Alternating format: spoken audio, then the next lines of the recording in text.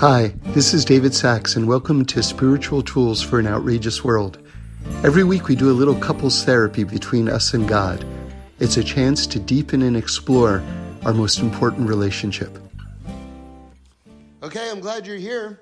There's so much to discuss. It's an amazing just conglomeration of ideas that the Torah is just throwing us in Be'eloscha.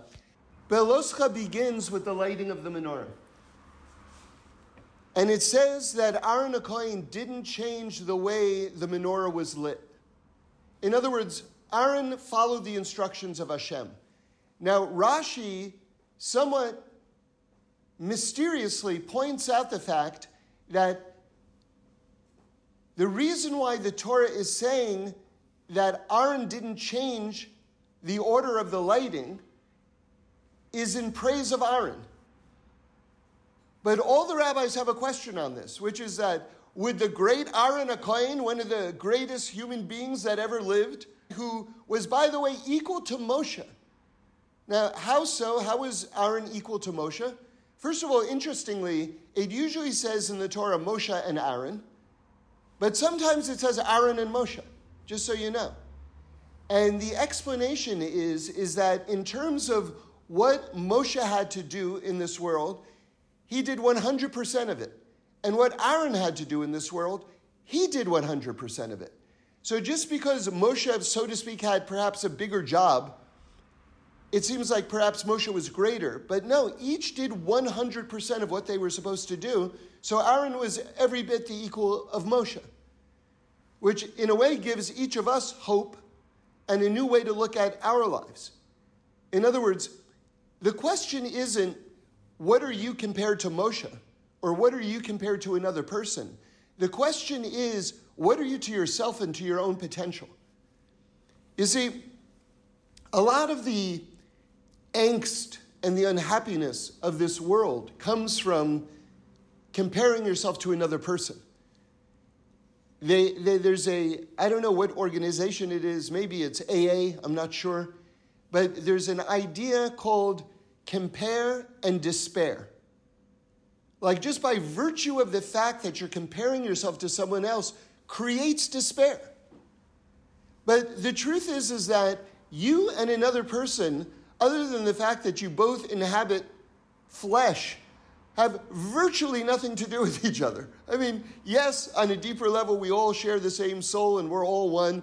All of this is true. But at the same time, in terms of what you have to accomplish and what another person has to accomplish, have nothing to do with each other. Their success is not coming out of your pocket. You know, like I always like to say, if you don't have a Ferrari, it's not because God ran out of Ferraris, right? It's just everything is very, very individual. So the idea that someone should be jealous of another person, or someone should, God forbid, have a bad eye for another person, it's not only is it not necessary, but it comes from a complete misunderstanding of who you are and what they are. Okay. That's why Reb Shlomo says that if you can't have joy for another person's joy, you don't know what joy is. Very, very important idea. And then also, just because it's such a classic teaching and we're on the subject, let me just add to it. There are two words which are very, very interesting. And this is not just a simple Devar Torah, just so you know, the source of this. This is from the Sefer Yetzirah, which is like, you know, before the Zohar. In terms of the sort of primary mystical repository of Torah information, I don't know that you get earlier than the Sefer Yetzirah, for the reason that it's attributed to one of three people, by the way. Adam HaRishon, the very first person who lived. Avraham Avinu, the first Jew. Or Rabbi Akiva, who Moshe says, why did you give the Torah to me? Why didn't you give it to Rabbi Akiva? So the fact that those are the three candidates for the authorship of the Sefer Yetzirah, do you know what that means? Who wrote it? It means it doesn't matter who wrote it. That's what it means. In other words, if the rabbis are giving you these three people as the candidates for authorship, that means that whoever wrote it was holding at the highest, most exalted prophetic level. That's what that means, okay? So what does the Sefer Yetzirah say? It sounds so simple. It sounds like something like, like a kid could say, on one of those like occasions where they bring up like a little boy or a little girl to give a Devar Torah before a group of people. But don't be fooled by the simplicity of this. This is deep, deep, deep. If you take the word nega means a blemish, but it's actually more than a blemish. It's actually like a severe blemish, because a nega is really the headquarters of tsaras. Tsaras is translated as leprosy, but it was more than leprosy. It was a physical manifestation of a spiritual malady. It came really from Lashon Hara, speaking evil. There are all sorts of problems with why one would have a nega. But it's a blemish. Now, nega is spelled nun, gimel, ayin. That's nega, okay? Now, the letter ayin is a very interesting letter in Torah. There's a lot about the letter ayin. We won't go into it now. But ayin is not just the name of a letter. It's also a Hebrew word, which means your eye. Now, this is what the Sefer Yetzirah, remember, the Sefer Yetzirah, the deepest of the deepest sources, points out. That if you move the ayin in the word nega to the front of the word, right? It's the last letter of the word. You're now going to make it the first letter of the word. It spells oneg, which means joy. It's actually more than joy. It's a higher level of joy. It means bliss. That's how Reb Shlomo translates it. So in other words, where you place your eye can determine whether you see something as wholly damaged or a source of joy. I had this experience yesterday, or this Shabbos. There was someone who was just, I confess my sins here, right? Of being impatient. There was someone who was talking, and they were going on and on and on and on about something that I didn't have patience. I really didn't. And, I'm by profession a comedy writer, and they were recounting a comedy routine in an unfunny way, in great detail, so this was like a real bullseye in terms of my Achilles heel, right? And I went from thinking, wow, this is really hard to listen to thinking, this person is enjoying recounting this so much. This is giving them so much pleasure. And then I started taking pleasure in how much pleasure that other person was experiencing. In other words, I transformed the nega into oneg. I moved my eye, how I was perceiving what was going on, and then all of a sudden, I was like really enjoying something which was like totally aggravating a moment before. Now, I wish that I could say that I was on this level. I'm not. But every once in a while, God gives you a trampoline and you experience something higher than yourself, But thank God for those moments, right? So that's real. That's real. Okay, so let's get back to this idea of the menorah. Because the menorah is the source of light. And as I told you, we have a question about the menorah. Because the Torah is praising Aaron HaKohen for not changing the order of the lighting, which God commanded him to do. That's according to Rashi. Rashi says that God is singling out his praise because he didn't change anything. So there's a lot of explanations of what that means. Because, of course, our question is, why would Aaron change anything? That's how Aaron got to be Aaron. And the Kotzker Rebbe says something so deep. He says, no, when it says that he didn't change anything, what it means is, you see, I really recommend that if you didn't have a chance to hear last week's talk, that was one of my favorite talks in a very long time. And I talked about the nature, I talked about actually the creation of light, right? To me, I'm fascinated by the creation of the world. I think maybe it's because my birthday, by the way, is Parshas Breshis, right? So if you listen to these talks, you know that basically all year round we're talking about the creation of the world, among other things. So to get to the first moment of the creation of the void that God made within himself in order to situate the world, that's pretty awesome. That's where we got to in last week's talk. So check that out if you haven't seen it. I think I called it Seeing Light and Mistakes, something like that. But what's the point? The point is we know that there are many stages of light, L-I-G-H-T, many stages of light from the initial light of creation all the way down to the sun, many stages. And so the Kotzker Rebbe explains, when it says that Aaron didn't change anything, what it means is that when Aaron lit the menorah, the light coming out of the menorah was the initial light of creation. He didn't change anything. Now we have to think about that. And this is what I would like to add. I would like to add my explanation to that, because if you think about that, that's kind of challenging. Because why? Look, we have this thing in Torah called tzimtzum. Tzimtzum is a very, very important concept. The idea is that God's initial light is so great that it would obliterate anything in its presence.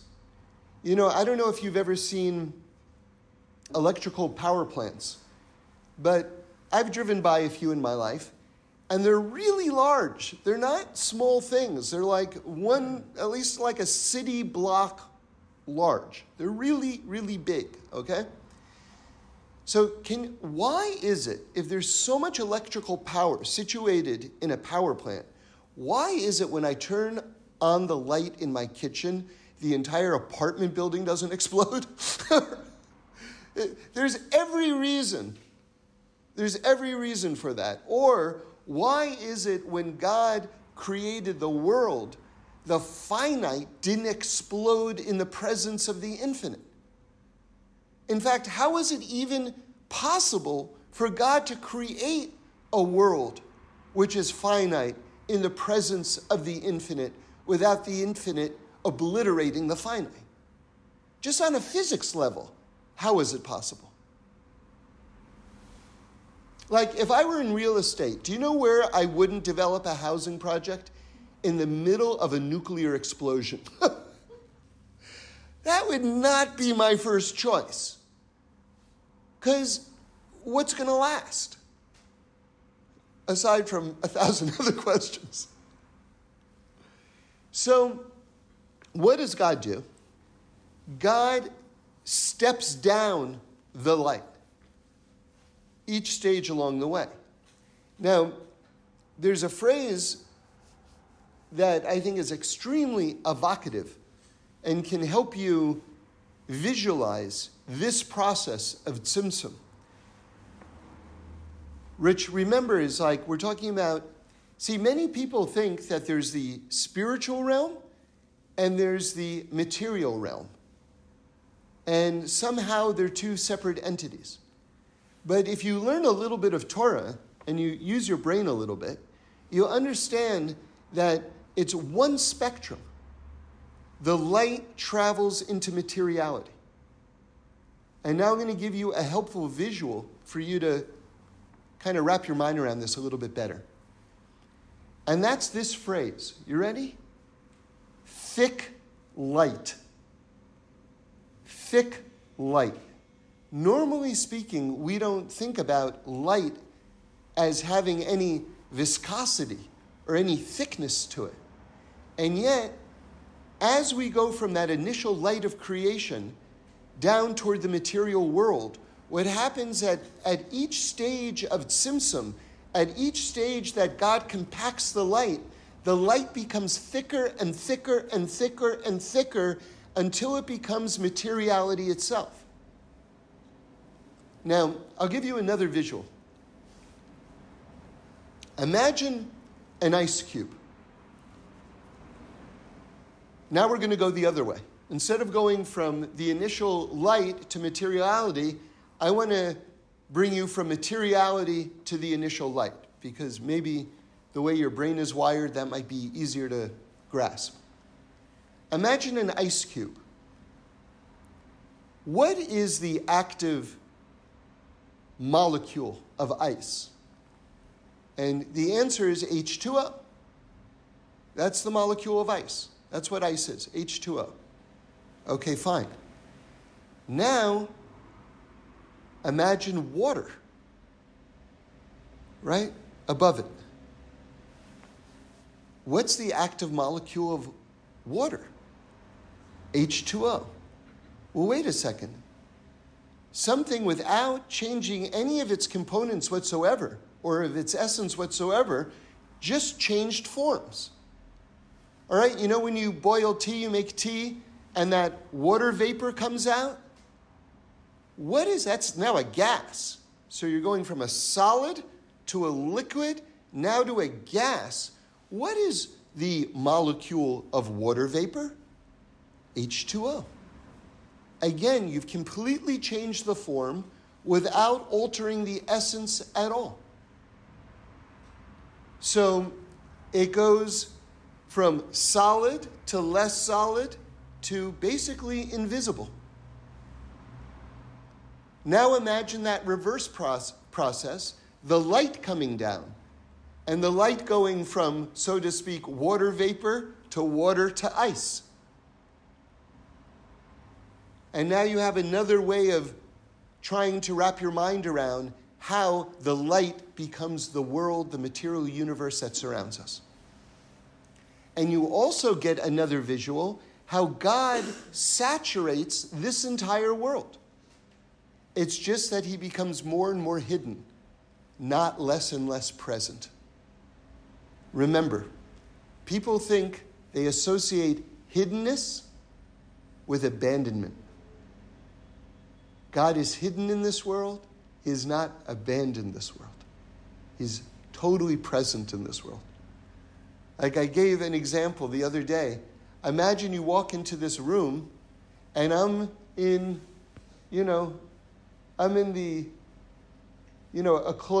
another room within this building. And then you say, oh, I guess David hasn't shown up yet.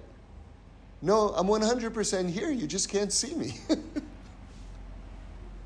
God is as present in this realm as he is in the highest heavens. He's just more hidden. Okay, now let's get back to this idea of the menorah. So what did the Kotzker Rebbe say? The Kotzker Rebbe said that Aaron HaKohen didn't change, and that's in praise of Aaron HaKohen, but how did he not change anything? That the light coming out of the menorah was the initial light of creation. Okay, now let's think about that. Because our question is, if that's the initial light of creation, why doesn't he light the menorah and then the entire world explodes? I'll tell you something awesome. Awesome. So I heard from Reb Shlomo that I believe it was the daughter of the Zidichaiver Rebbe, or perhaps it was the daughter of another Rebbe who had married the son of the Zidichaiver Rebbe. But one way or another, this is about the Zidichaiver Rebbe. So it was her first married year, so it was her first time having Hanukkah with her father-in-law, right? Who again was the Zidichaiver. And he lit the menorah, and as soon as he lit the menorah, he ran out of the room. And so afterwards, he comes up to his new daughter-in-law, and he says, so, it's your first time in Zidichaiv, first time with the family. What'd you think? And, she was a little bit hesitant. She said, well, to be honest, when my father would light the menorah, he would sit with the candles for a long time. In fact, you're supposed to sit with the candles for a half an hour, by the way. Okay? You lit the menorah and you ran out of the room. And he said back to her, instead of asking me why I didn't sit longer with the candles, you could have asked, how is it possible that I lit the menorah and still was able to live? I remember the first and only time I was at Mar Samach Pelah, the Kfarim of the Ab, our holy mothers, Adam and Chava. I remember I got to the kever of Abraham and I literally ran out of the building. I couldn't take it. So how are we to understand that the initial light of creation came through the menorah? So I'm going to give you two explanations. One explanation I'm not crazy about. This is just me talking, by the way, but I'll give it to you anyway. Actually, I'm going to give you three explanations. The first explanation is that the whole menorah was miraculous. Remember, Moshe didn't even know how to make the menorah. Couldn't understand how all these different parts fit together from one piece of gold. And Hashem instructed him.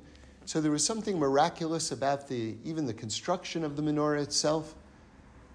And somehow that miraculous kli, that miraculous vessel, could transact light on a miraculous level.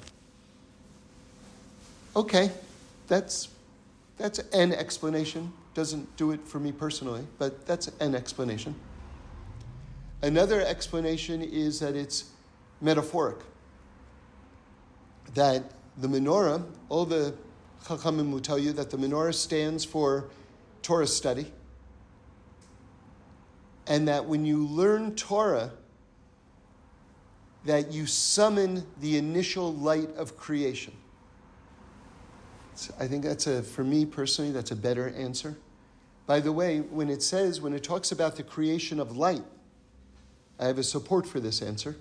Because when it talks about the creation of light, the Bnei Yissaschar says that when it says Es HaOr, which means the light, and it's talking about, Vayehi Or, that light, right? When it says Es HaOr, believe it or not, amazingly, is Gematria 613.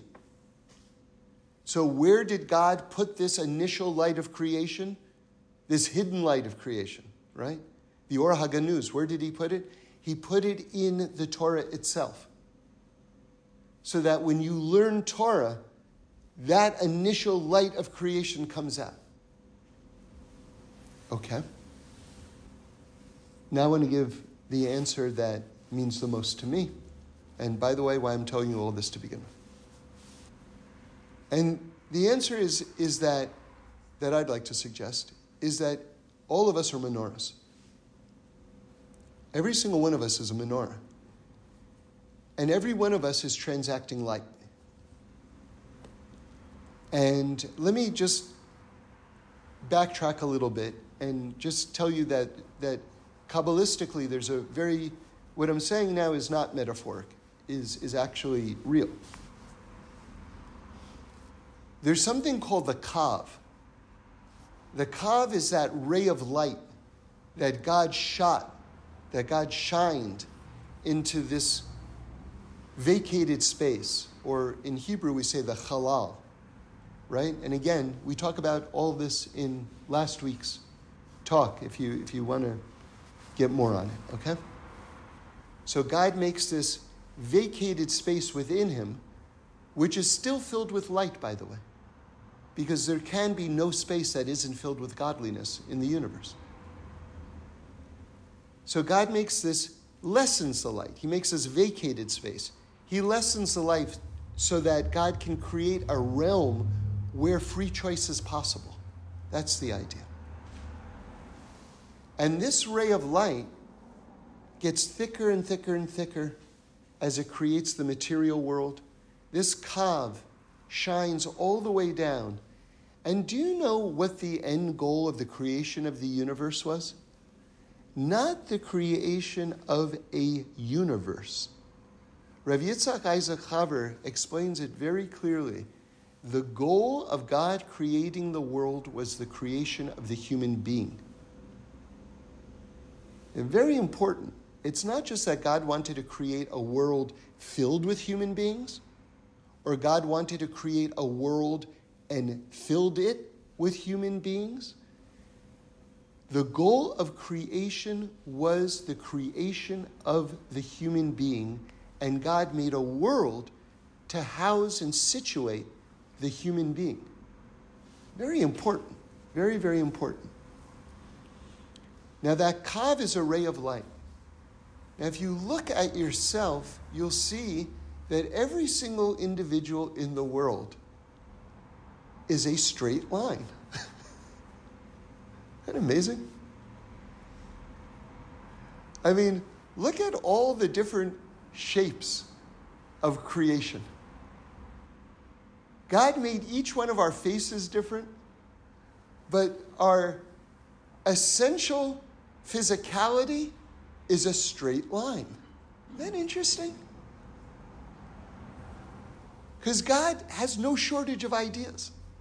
Just open your eyes and look around, and you just see the vast array of God's imagination, which is endless and beyond endless. And yet, the single goal of creation itself is the human being, and we all are a straight line. Do you know why? Because all of us are the end of the kav, this ray of light, which has now become material and has now become you. You are the ray of light. You are the ray of light. But it doesn't stop there. For many people, it does stop there, and this is very tragic. The idea is that that light is coming down into you at all times, and it has to leave you. You have to circulate that light. I told you, I heard from Rabbi Weiss, Abner Weiss, who said in the name of the Zohar, a source of disease in this world, right? God forbid we should all live long and be healthy. But the Zohar creates this imagery, which is fascinating, which is a dam which holds water, and the water can't flow out of the dam because it's dammed up. And as everybody knows, stagnant water is one of the headquarters for the production of disease. So the Zohar makes this connection and says that there's light coming into us at all time, but if we keep the light stagnant inside of us, that's very, very negative and produces negativity. And I came up with a phrase that I've been thinking about that I want to share with you, which is stale light. You don't want the light to get stale inside of you. It's got to flow out of you, right? Now, interestingly, the Mishnah in Olos says, do you know so all the Kabbalists are telling you that this kav, this ray of light, can be compared to the letter Vav, because Vav is a straight line. And Vav is a connector, right? So you're the connection between this world and the highest worlds. By the way, I'd like to say that that's why in Hasidic shtibels, the Hasidic Rebbe gets the sixth aliyah. That's the Vav, because that's the connection between heaven and earth. Right? That's a special aliyah, the sixth aliyah. So the Mishnah in Olos says, your fingers are Vavs. Isn't that wild? Meaning to say, this light, this kav is coming from the highest place. It flows down into you, and now it's got to flow out of you through your actions. Right? Because your fingers are vavs. You're circulating the light out of you through your actions. That's why it's very important not just to have good intentions, but to do something, even if it's just part of a mitzvah. There are a lot of people who think, you know something? If I can't do the full mitzvah, if I can't be fully observant, then I can't do anything. I was talking to someone close to me, who I love.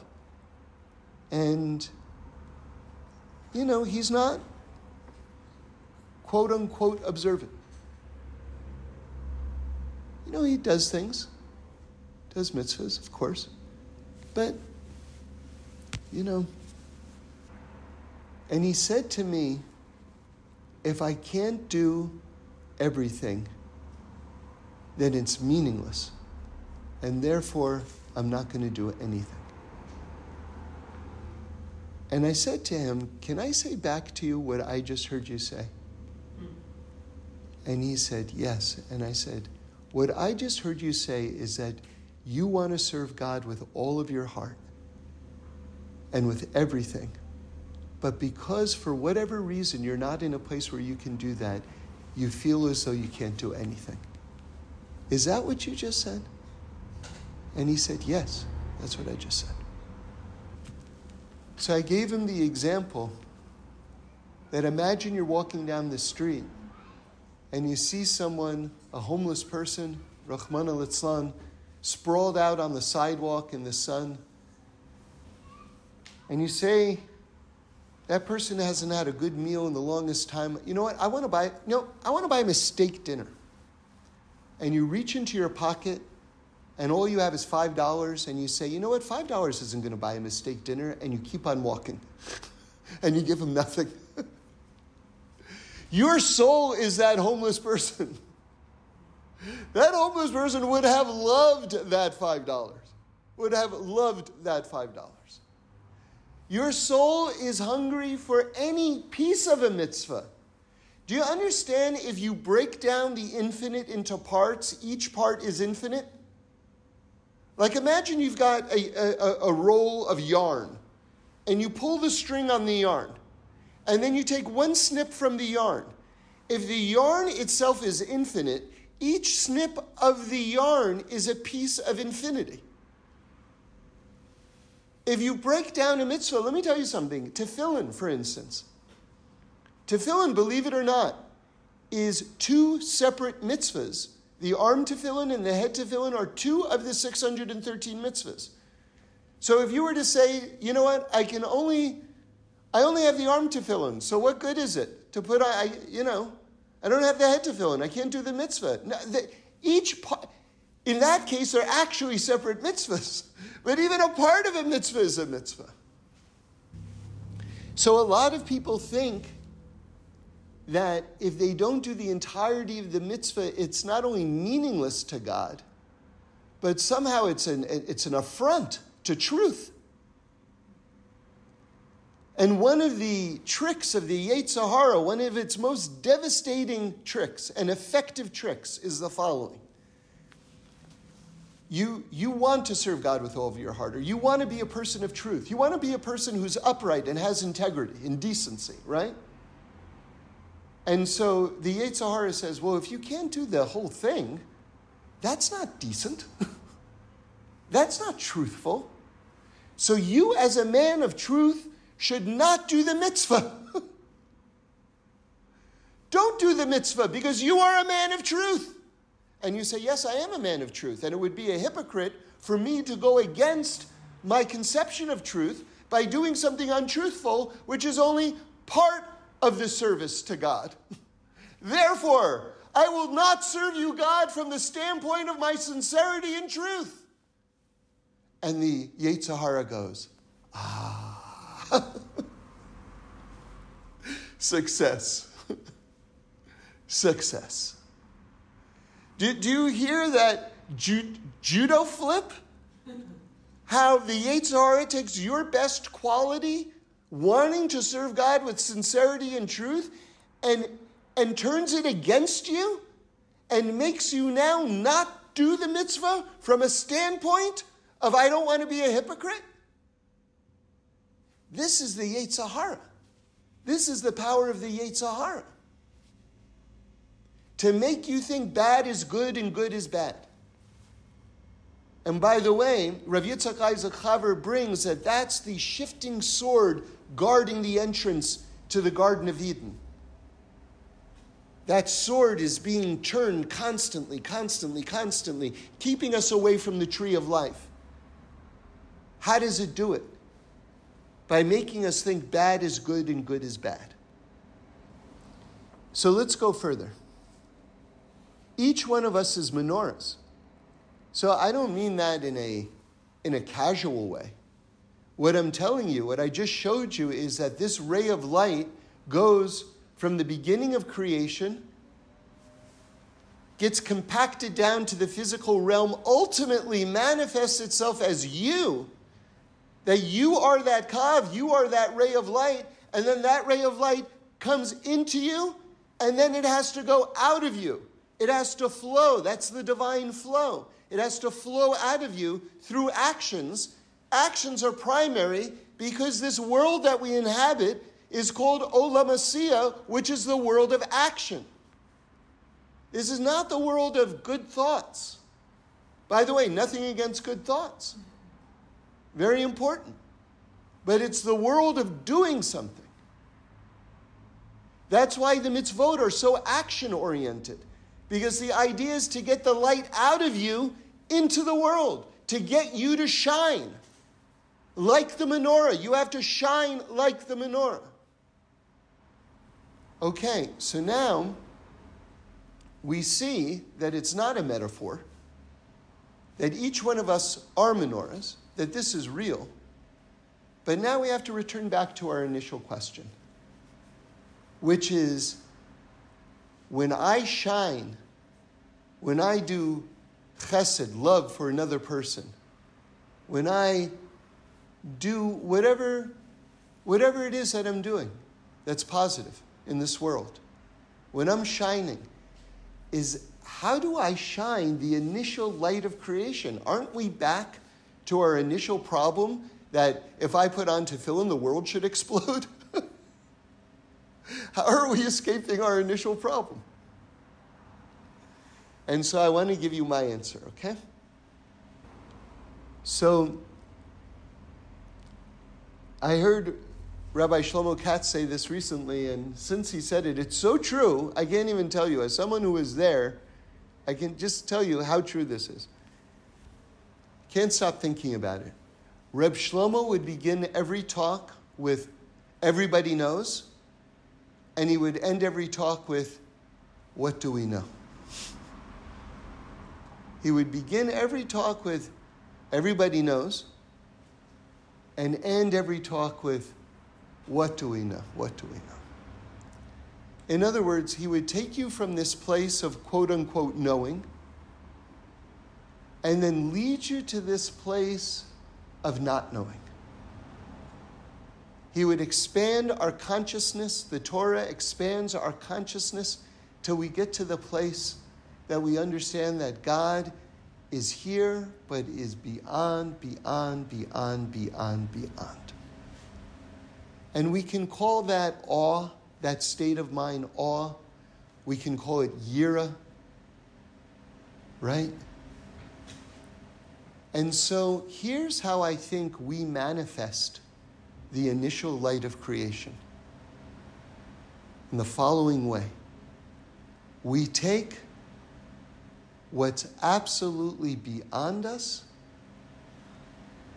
and we absorb it and we transact it to the level of what do we know? To the level of yira, to the level of awe in this world.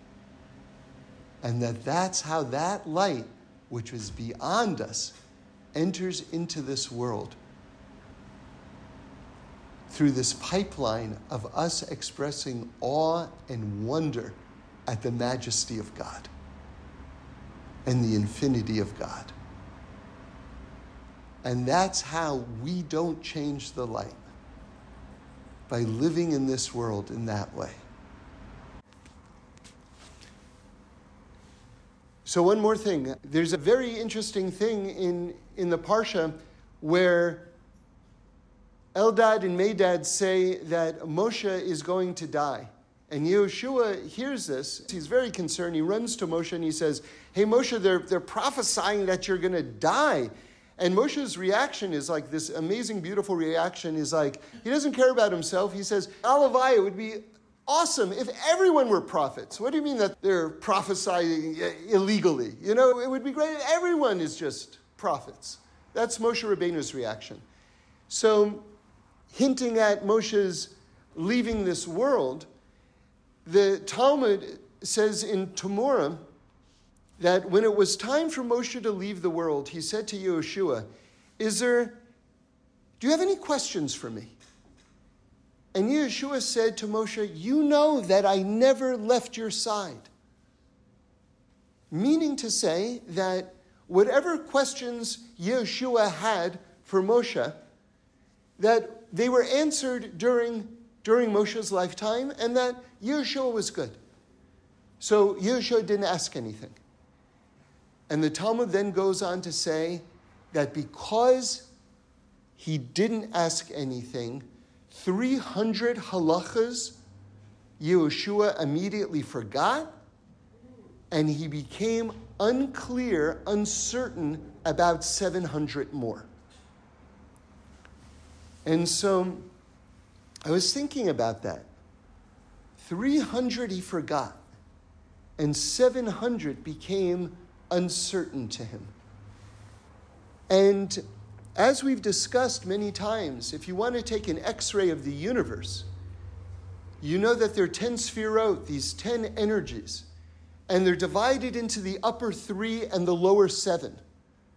So this idea of 300 and 700, and the 300 are the highest sefirot. They call those the Gimel Rishonos, right? That's beyond. That's the top of heaven. When Shviras HaKelim happened, the shattering of the vessels, they weren't damaged at all, those top 3 sefirot, just the lower 7, which stand for this world. Okay? To give you a little Kabbalistic terminology, the lower 7, that's called the Zayin Tachtonim, the 7 lower ones. Okay? So that's us, so to speak. And I thought to myself, wow, 300 he forgot and 700 became uncertain to him. You know, whenever you've got big, round numbers like that, it seems like the Gemara is crying out, darshan me, darshan me. So, you know, you can drop the zeros, and all of a sudden you've got 3 and 7. That's called mispar katan. It's a form of gematria. And I thought to myself, let's just apply this to you and me. When you forget what's above you, that's the top 3. You become uncertain about everything about you. That's the lower 7. The top 300 were forgotten. The lower 700 he became uncertain about. When you forget about the above, you become uncertain about this world, about your life, about everything that you know. And we'll say it in a positive way right now. If you know that there's something above you, then a level of certainty comes into everything about your life, your mission in this world, why there's a world, why there's a you, and what you need to accomplish. I'll just tell you what Rabbi Kamenetsky said that Yehoshua could have said to Moshe. He could have said to Moshe, you know me. What more do I need? What else do I need? So I want to go further. I want to go deeper. And I want to talk about living in this world a little bit more and how we do it. So, you know, there's this parallel that the Ramban makes between the revelation of the Torah at Mount Sinai and the Mishkan, the tabernacle that was in the desert. And he points out that in both places, it was an ongoing, that the Mishkan, the tabernacle, was an ongoing recreation of the giving of the Torah at Mount Sinai. And of course, the best example is that the tablets of the Torah were given at Mount Sinai, and the tablets of the Torah were housed in the Mishkan. Okay, very good. Now, there were miracles that happened at Mount Sinai, miracles that happened in the tabernacle. Another great parallel. But now I want to give you a strong visual, okay? Which is that the Jewish people encamped around Mount Sinai, and they also encamped in our travels through the desert during the 40 years. We also encamped around the Mishkan. Do you see that? Can you visualize that? So that it was very parallel to Mount Sinai, the Mishkan. We encamped around both of those things. Okay, very good.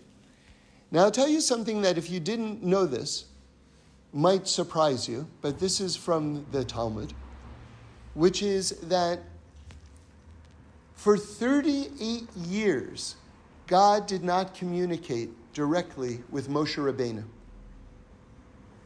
In the beginning of the travels of the desert, he did.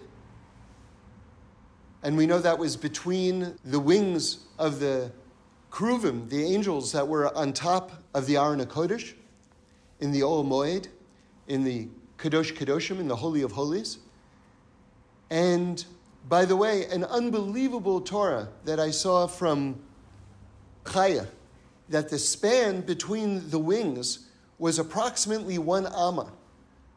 And he said that that's approximately the size of a human heart, and also the fullness of a person's tongue. Meaning to say that just like God communicated through this size space between the wings to Moshe, so God communicates to us through our hearts and through our speech. Isn't that amazing?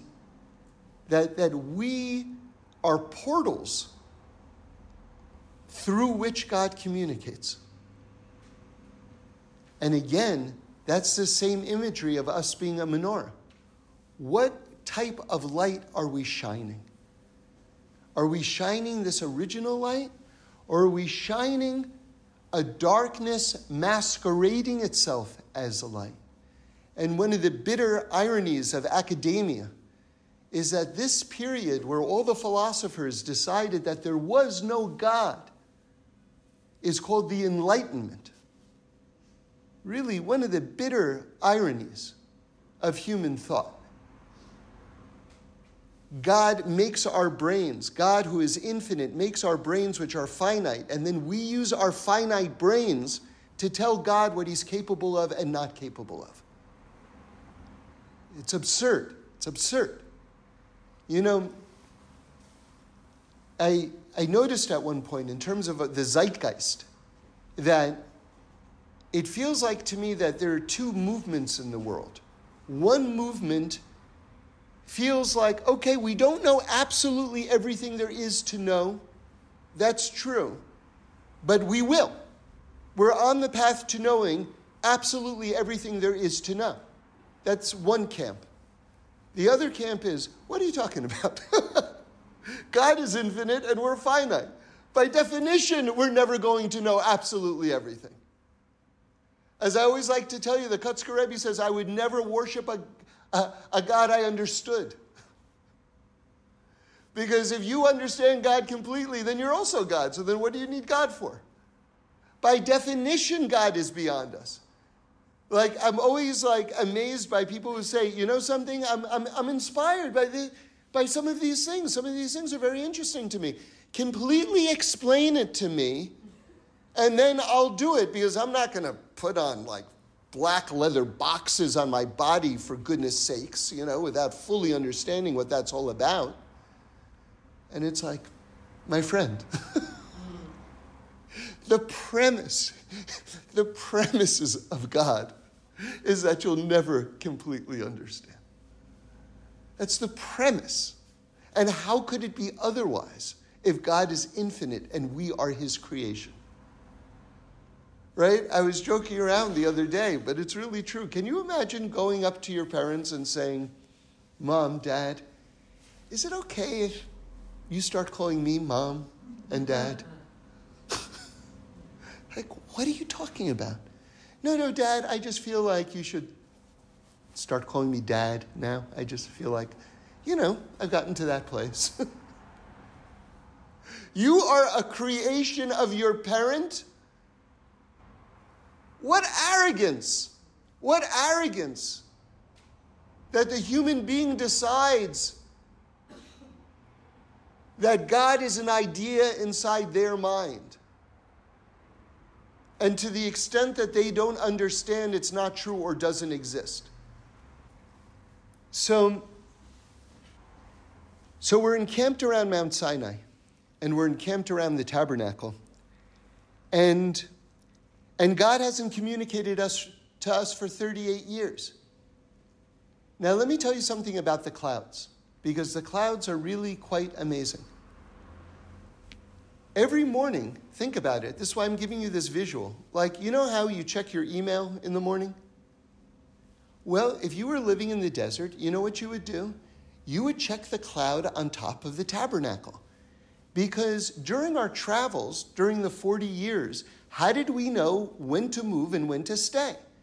Rashi points out the fact that we stayed in many locations for years at a time. The idea that we were traveling over the course of all 40 years is just not true. It's not Torah. It didn't happen. Some places we stayed for a few days. Some places we were there for years. And how did we know when to go and when to stay? And the Torah tells us very specifically, when the cloud lifted up from the tabernacle, it was time to go. When the cloud stayed, it was time to stay. And the Torah is extremely repetitious in this place. And the Ramban explains it's in praise of the Jewish people. It's not just repeating the same information over and over again. It's giving us various different iterations of our travels. When we were in places that we really liked, and the cloud lifted, we left, even though we really liked that place. When we really didn't like a place and wanted to get out of there, and the cloud didn't lift, we stayed. And so what appears on the surface to be repetitiveness is actually in praise of the Jewish people. And I'll tell you from my own life, people, they've lost jobs that they loved. They didn't want to leave. Relationships have ended that they liked. They didn't want to leave. And I've told them, you know what it is? The cloud lifted. The cloud lifted, and that was the sign that God is telling you it's time to move on to the next place. The next chapter of your life lies ahead. So now, let's put these ideas together, because we see something very, very interesting. By the way, the cloud wouldn't just lift. It would go before the Jewish people and then lead us to the next place we were supposed to encamp. Now let's think about that for a moment, because what did we just say a moment ago? For 38 years, God didn't communicate to Moshe. And yet, can you get a more hyper-specific communication than the clouds on the tabernacle? Right? Not only is it telling us when to go, it's telling us exactly where to encamp in the vast desert. God is very hidden. We're in exile. We have no Beis HaMikdash. God is very hidden in this world. Is he communicating with us? Oh yeah, he's communicating with us. Very, very much so. Not only is he communicating with us, he's communicating through us. And now I'll tell you a story that happened to me this week. I was amazed. I wake up in the morning, say brochas, I say korbonos, a couple other things. Then I have a little bit of time before I go to shul. Maybe open the computer, see if there's anything that I have to do, and then I'm off to shul. I did something this week that I've never done before. There's a quote that I saw that I love. It's from Reb Aaron of Karlin, who's one of the great Hasidic masters. And it's an explanation of something in Pirkei Avos. It says the following. In Pirkei Avos, we don't know the reward for a mitzvah. So listen to how Reb Aaron of Karlin explains this. We don't know is the reward for a mitzvah. Getting to this place of not knowing is the reward for a mitzvah. That's what I'm talking about, like the shining of the light through you. Right? Taking that which is beyond you and manifesting it on the level of yira and awe and wonder, on the level of we don't know, that is the reward for the mitzvah. It's such a good quote. It popped up on my screen. I had taken a picture of it, and I decided, you know what? I'm going to send this to some people. I posted it on Facebook. I also just scrolled down my WhatsApp, and just names popped out, and so I was like, yeah, you, and sent it out to a few people, including someone who I never send anything out to, a special rabbi in New York. The next day, he writes me back. He goes, oh, now I know why you sent this out. I said, oh, that's interesting, because I have no idea why I sent it out. And he says, oh, the day you sent it out was Reb Aaron of Karlin's Yartzeit. Not only do I never do anything like that, but the person who told me that, I never send things to. God communicates through us in ways that we don't even know. Not only that, but I sent it to someone, and he writes me back, very, very special guy, and he said, this inspired me so much, I decided I'm putting on tefillin. Wrote me back right away, and then sent me a snapshot of tefillin on his hand. He put it on right away. What do we know? What do we know? Thanks for listening. We do this every week, so join in again next Sunday for a new podcast where we explore the amazingness of life. And review us and send in any comments or suggestions. I'd love to hear them.